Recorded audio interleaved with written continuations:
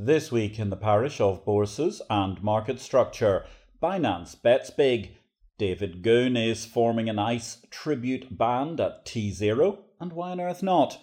Les Mail quits DGCX, math nerds love BMLL, and FTX buys Embed. My name is Patrick L. Young. Welcome to the Bourse Business Weekly Digest. It's the Exchange Invest Weekly Podcast, episode 149.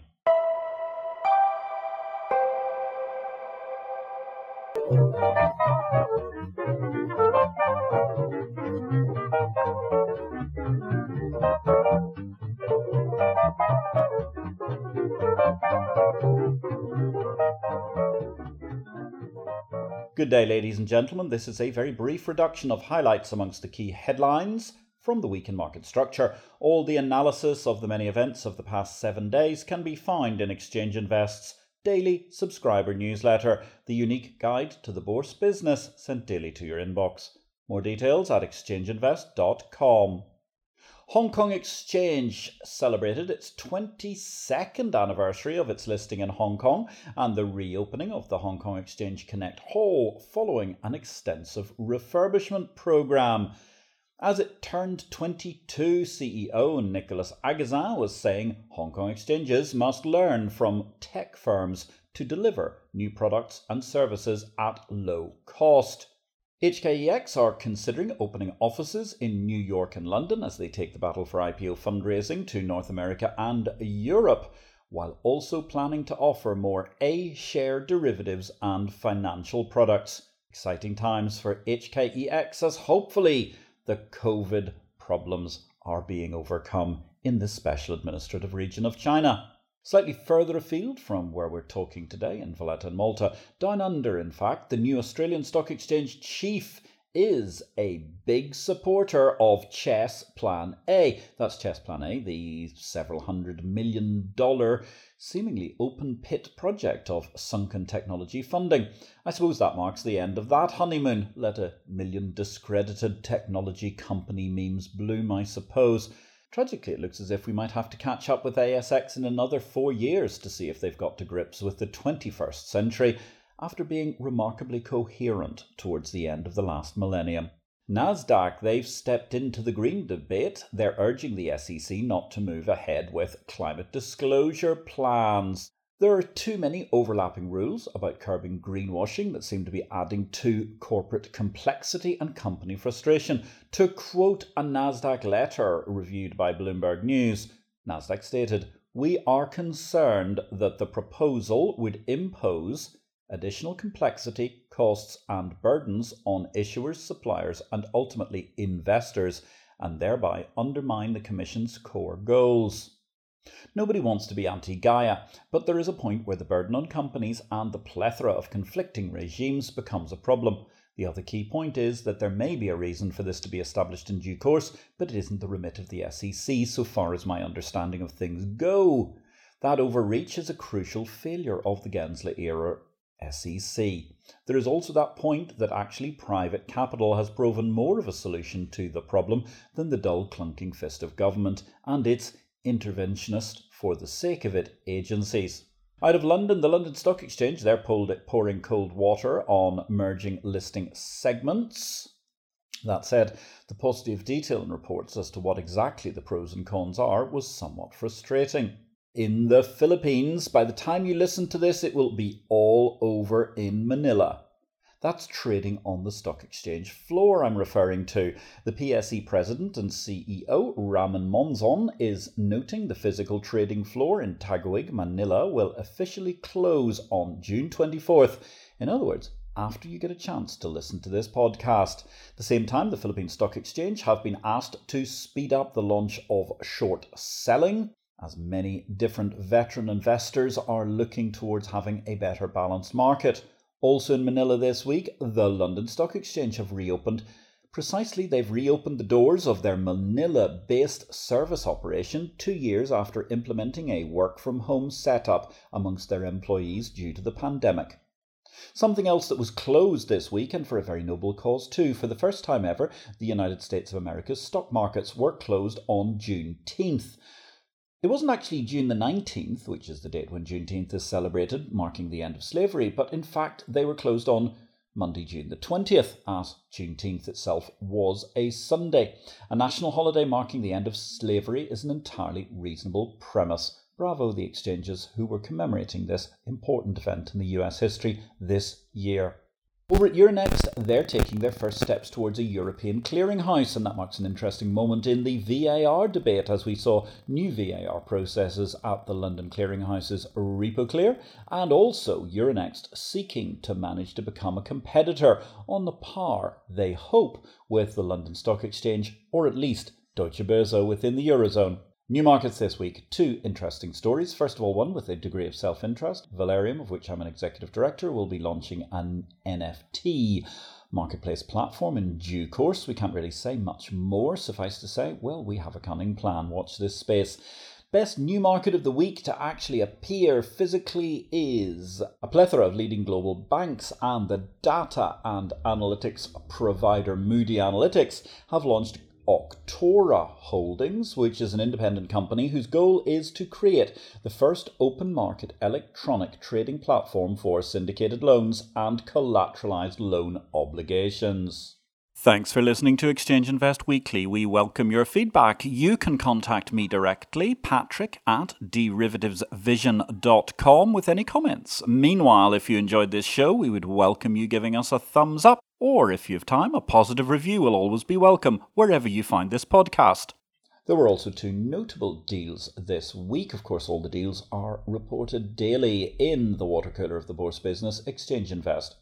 Hellenic Exchanges, they purchased back 35,887 of their own shares, while FTX, the Bahamas-based derivatives exchange, their US subsidiary, have acquired a stock market clearing firm, Embed, which will enhance their ability to offer access to stock trading via the FTX platform in the near future.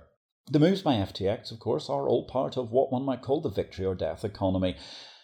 I reviewed that in my most recent book, Victory or Death, Blockchain, Cryptocurrency and the FinTech World, discussing how technology is affecting life and markets, and therefore giving you an opportunity to understand better your position moving forward in order to profit. Victory or Death is published by DV Books and is distributed by Ingram Worldwide.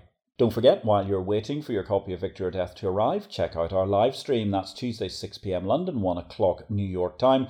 The IPO Vid live show. Catch the back episodes on LinkedIn and YouTube via IPO-Vid. Sadly, this week we had a slight hiccup when there was a power cut in Malta. Therefore, Mac Gill is going to return to the studio in the near future. We are rescheduling that event. And coming this week, we're looking forward to speaking to Mark Shadle, Defending the Data Economy. Catch that Tuesday, 7 p.m. CET, 6 o'clock London, 1 o'clock New York. In Cryptoland this week, Coinbase came in for huge amounts of criticism. What was described as their chaotic day of job cuts by Bloomberg following their rapid hiring spree. We had been trying to give Coinbase management the benefit of the doubt originally, but unfortunately, this appears to have been an inhumane fiasco of firing. The fetishization of automation led us to a sort of smart contract stupidity where adult pragmatism would have suggested a human approach was vital. Of course, whether or not that relates to other possible proposals in the world of, say, central counterparty clearing, I will leave it to you, dear listener, to think about in your own good time. Certainly, the crypto winter is in full swing, and post-bubble litigation is now flowing fast and thick to Coinbase, amongst others. In the Philippines, they have had a think tank asking to suspend Binance as a crypto exchange, and indeed at the same time we've seen the withdrawal of a crypto exchange. Huobi Thailand have closed down after their license was revoked.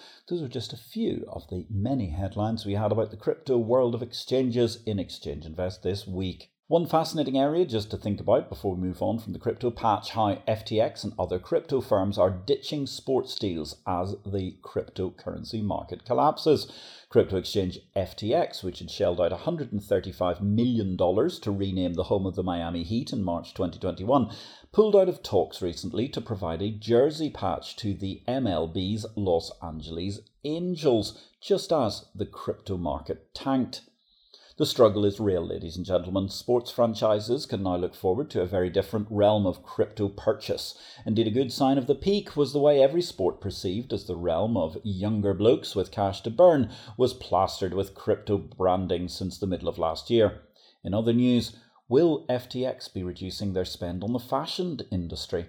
I, for one, felt the SBF Gisele Bündchen multi-page Vogue US discussion on crypto was perhaps the perfect anecdotal high point of the bubble. There's only one daily news source for the business of bourses, Exchange Invest, the exchange of information. Exchange Invest publishes the daily digest of everything in the market structure industry around the world in a user-friendly email briefing format from Monday to Friday. With additional pith by former Exchange CEO and long-standing fintech pioneer Patrick L. Young, yes, that's me, Exchange Invest is the unique one-stop shop for the daily news in markets, market operators and related functions. Exchange Invest is available to subscribers at $200 per user per year or currency equivalent. You can get more details at exchangeinvest.com or email me, patrick@derivativesvision.com. Product news this week. One large seismic piece of news in the wake of the nickel nightmare. Despite marked member reluctance in the overall series of responses to the discussion paper that was published last month, nonetheless, the London Metals Exchange will be introducing OTC reporting and accountability levels, despite those concerns of the members. Ultimately, transparency is a step forward for LME, prompted by the recent nickel nightmare. And given the latest Chinese scandal surrounding aluminium, nothing to do with LME, I hasten to add, but tarnishing once again the metals market as a whole, there is an urgent need for more transparency.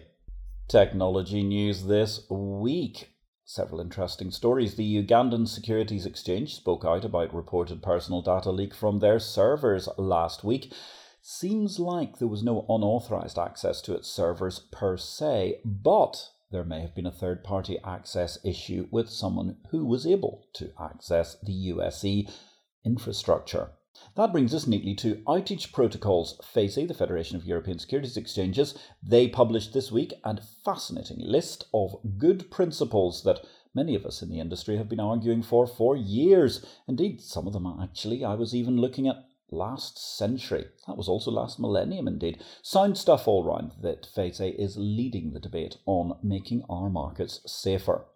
Other ways to make our markets safer is, of course, the application of good quality big data. The New York University's Mathematics and Finance program, they've selected BMLL for market microstructure research. Absolutely the best way to deploy those 15 petabytes of data is by using agile young minds on Masters of Finance and doctorate courses.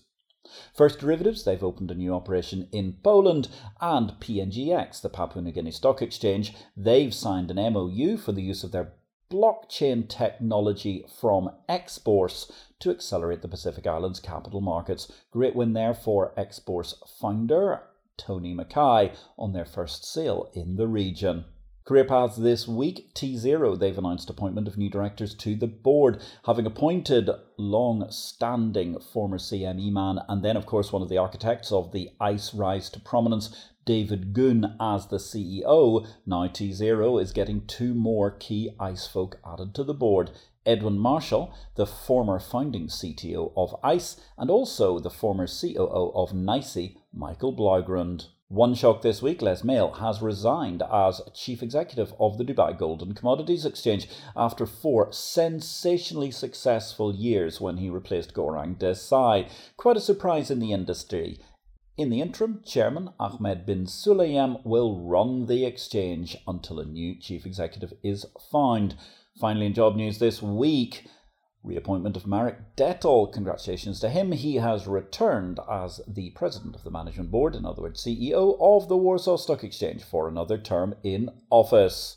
Of course, the big news other than individual moves in the course of the last week was the rapid removal of headcount amongst a multiplicity of different crypto exchanges. Binance are betting big. They're hiring more than 2,000 people despite the multi-trillion-dollar slump in the crypto market.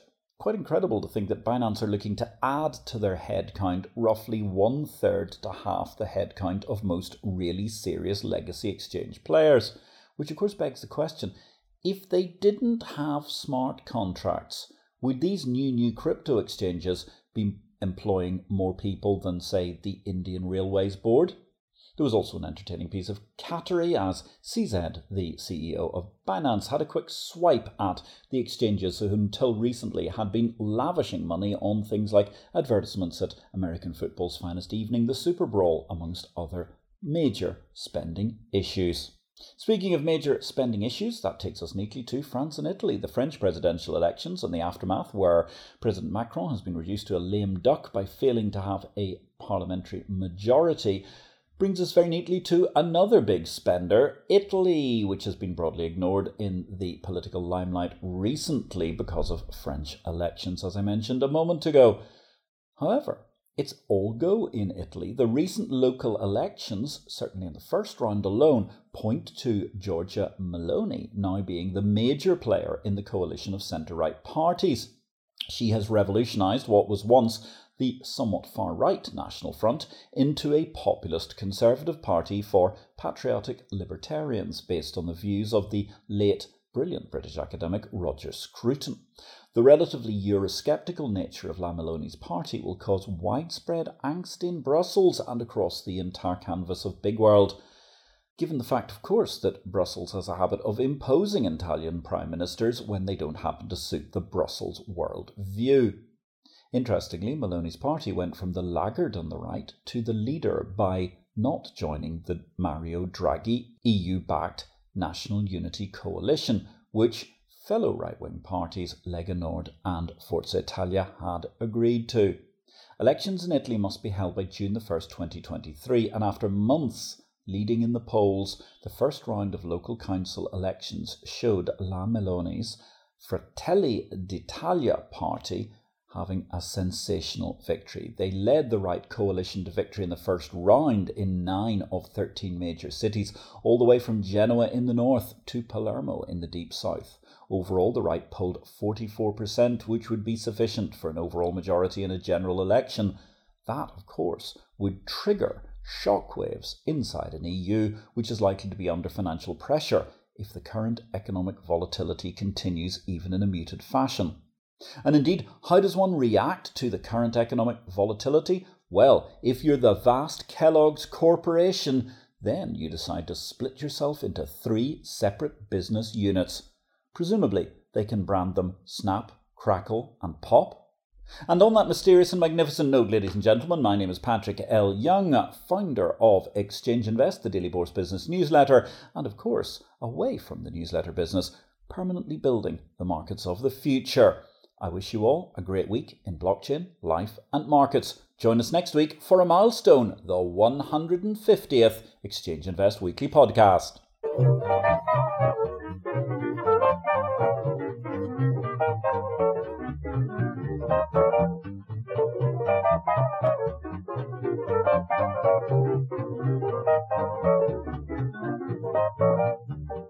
This show relates to the business of bourses. It is not to be construed as investment advice, nor are we making any investment recommendations. Please consult an investment advisor before you make any investments, and for goodness sake, do your due diligence and do not make investments without complying with the regulations in your home state. Exchange Invest cannot be held responsible for any investment decisions made as a result of our program, which is for entertainment purposes only. The material herein is copyright Patrick L. Young at the date of publication, while our music and sound effects are sourced from copyright-free sources. Thanks for listening to Exchange Invest Weekly, the exchange of information.